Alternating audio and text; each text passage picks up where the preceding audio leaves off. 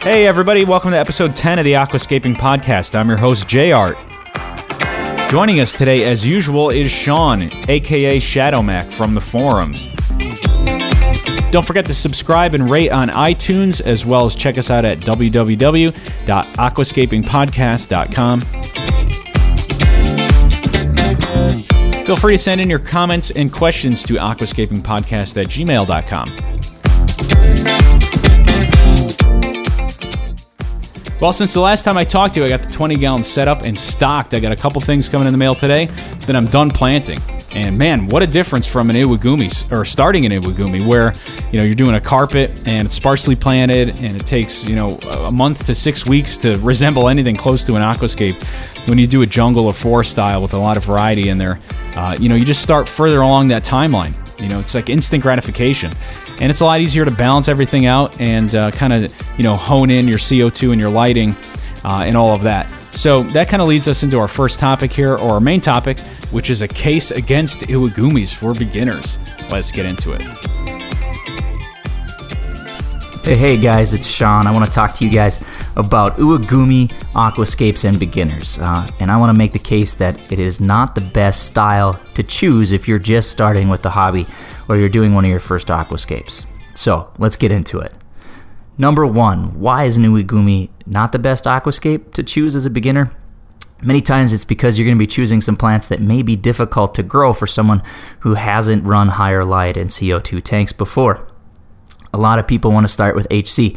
I absolutely wanted to start with HC, and I probably failed with it about 3 times before I got a good carpet of HC. HC requires a little higher light. You can grow it with less light, absolutely. People have done so.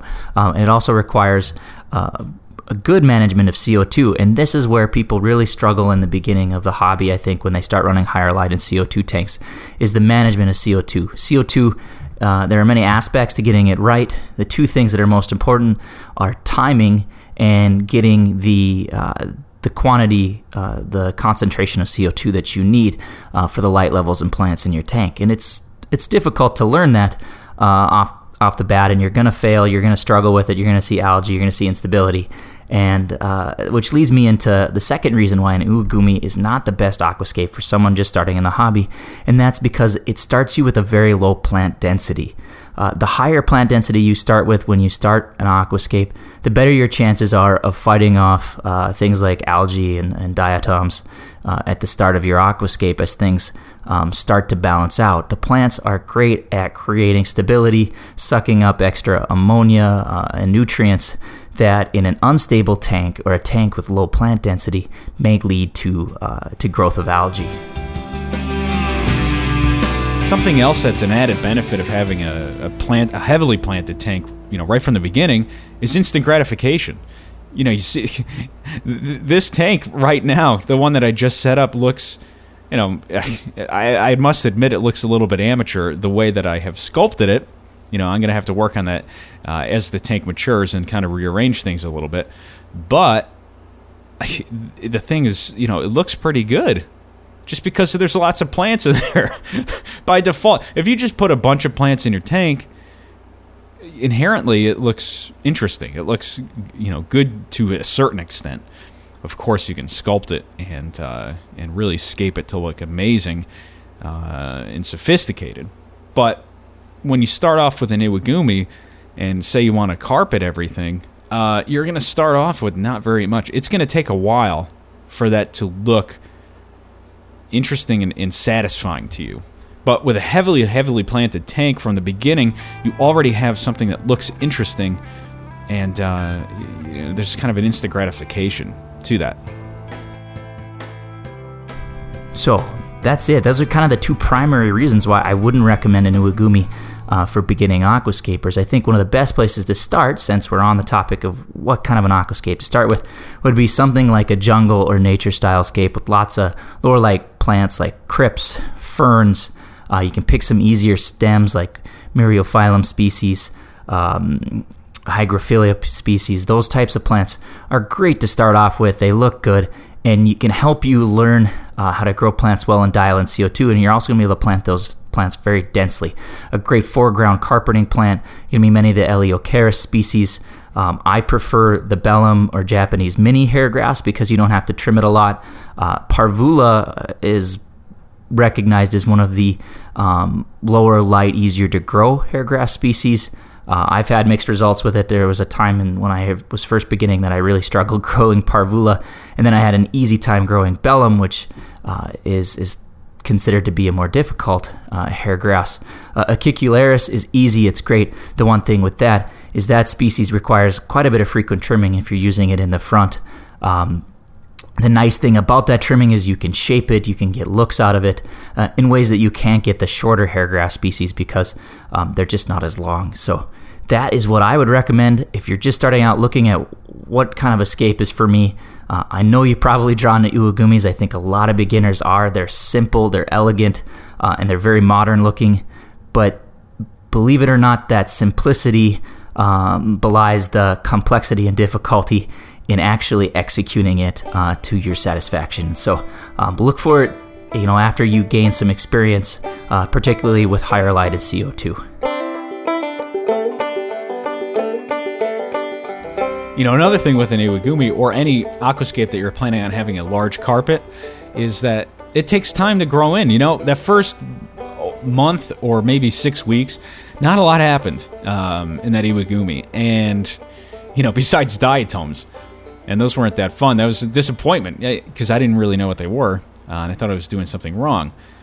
When I first saw those first runners shoot out, that was super exciting. But that was the only thing that happened in the first month, really. And, so keep that in mind if you're planning on creating something with a large carpet or an Iwagumi, or if this is your first time, that things do take time to get to a point where they start to look, somewhat decent or like something that resembles an aquascape.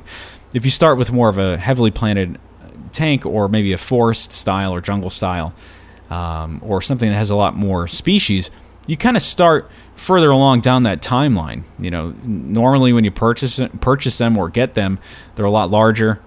You put them in and they take up space. And as a beginner, I think that kind of gives you more confidence in what you're doing, just seeing a lot more plant mass. Just a side note here, if you are planning on doing an Iwagumi or you're trying to get a carpet going, don't be afraid to put in some temporary plants that are maybe, on the larger side, that are very easy to grow, things that maybe you can discard later on or use in a different aquascape, just to use as a crutch to help balance things out in the beginning there for you. You could always remove them in the end once your carpet's established and grown in. I should mention that Jay's first scape was actually an Iwagumi style scape. He used Eleucharis acicularis and some stones. I'm not sure where you got the stones, Jay, but the tank looked great, and it was his first scape. And I think the keys to that were that he picked a species that is easy to grow for many, and also he ran lower light, so management of CO2 is easier, management of nutrients is easier when you have lower light. And I think those were the keys to his success. He didn't put a lot of strain and stress on trying to grow something like HC. He picked a good plant. He managed his light well, which allowed him to learn to manage CO2 better and not be so dependent upon getting CO2 and nutrients just right for good growth. So, Jay, maybe you could talk a little bit about your aquascape and why you chose an Iwagumi and what led to you having success, because I think your little Iwagumi 10-gallon tank is a really nice example of a beginner Iwagumi if folks really want to do an Iwagumi in the beginning. So maybe you can talk a little bit about that. What initially drew me to Iwagumis and aquascaping was a carpet. Man, when I first saw a planted tank with a carpet in it, that was like next level. I never saw that before and wanted to do it. And I think that's how most people get really drawn into it and hooked. They see a carpet and they're like, wow, I never saw that before. I want to create that. How do I do it? Let's go. And there's the hook, and we get sucked into that and we do it.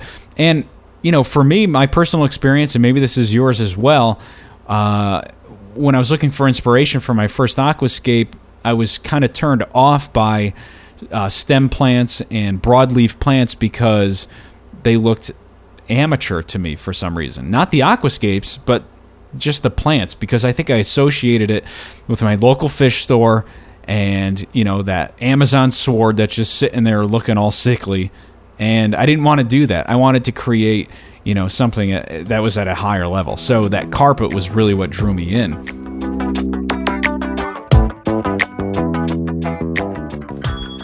Yeah, as far as rocks, I had these old aquarium rocks. They were large, and I did everything I could to try to make them work, but they just didn't have enough character. And I didn't want to even admit that to myself in the beginning. That's just my personality. I really, really want to work with what I have around me. But eventually I said, you know what, this just isn't, up to par. So I went to the local fish store and found some black lava rock, which is the most interesting rocks that they had there. And I took those home, and they were like a fraction of the price. And, they worked out.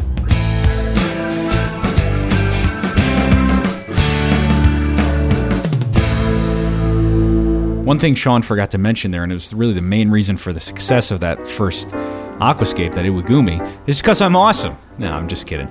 But, he really did hit the nail on the head there with the lighting.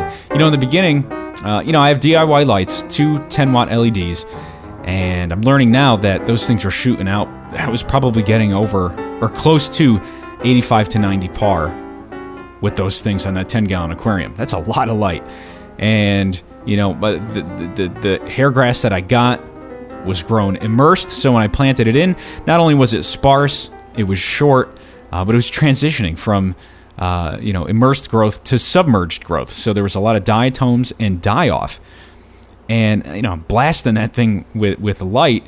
And I had DIY CO2 in the beginning there. So there was some inconsistency with the CO2. I'm really honestly surprised I didn't have more problems than I did, but I think the reason I didn't have more problems, and this is another one I want to add in here, is water changes. Do a lot of them in the beginning. I did 50% water changes every day for almost 2 weeks. Now that's probably a little excess, but I could almost guarantee that saved me, because I was blasting. I was putting way too much light in there, probably not enough CO2. And I could have run into more issues than I had. But jumping back to the light really quick, it was all observation. I didn't have a par meter at that point to check things out. So I just kind of observed, hey, I think I have a little bit too much light here. And the way I lowered it, the output on my DIY setup, was just raising it higher above the water surface, actually considerably. And I still, had a ton of growth. And that's kind of how I ended up balancing everything out.